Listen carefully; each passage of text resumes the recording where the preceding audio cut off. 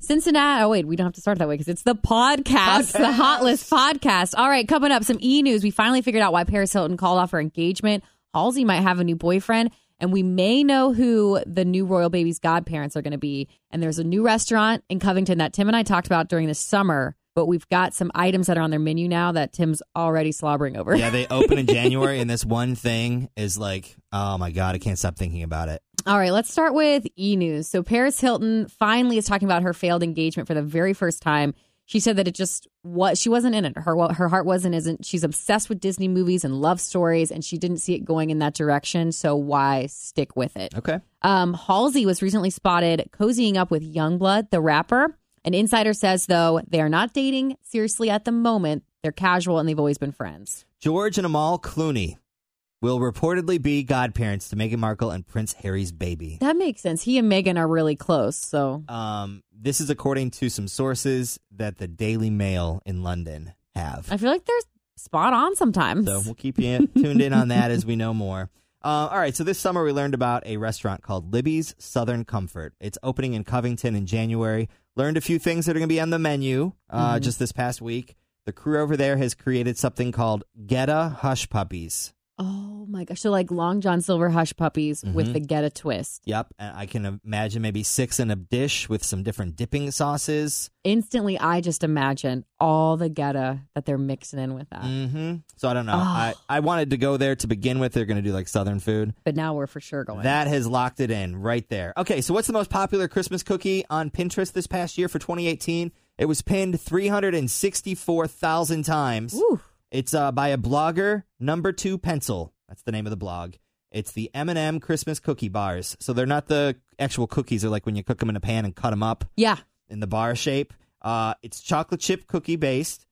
It's combined with white chocolate morsels. And you guessed it, Christmas colored M&Ms baked right in. I'm pretty sure that's one of the recipes my mom is bringing on Friday. She's in a cookie contest at work. So she wants people to sample. Okay. Of course. Love it. I got the recipe if you want to make that up on the Q102 Facebook page. Oh, and my mom's bringing milk and a dessert wine to pair with it, just so you know. Okey-dokey.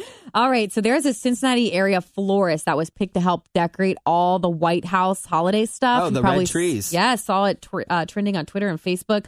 So the owner of Amelia Florist Wine and Gift Shop, Vicky Winstrup, her husband surprised her and entered her into this contest. She didn't even know about it. I read that they get like 7,000 people apply, but they only pick 100, and she was one of them. She was one of them, and she had the tedious job of hand pinning those thousands of cranberries on those trees. For the record, there are also green trees with white and gold ornaments, Gingerbread National Mall, and a string of blue and white lights for Hanukkah, which kicks off this weekend. Those red ones were just so pretty. They were everywhere. I love it. All right, some sports.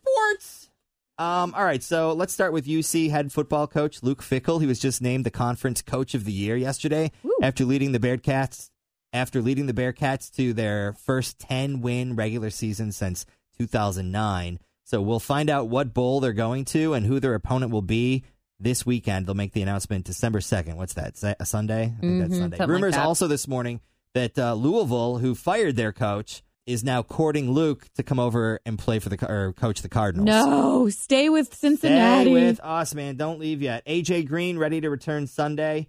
He says that he's here to win. Bengals hosting the Broncos at 1:00. Also, some high school football this weekend. These are the championship state games.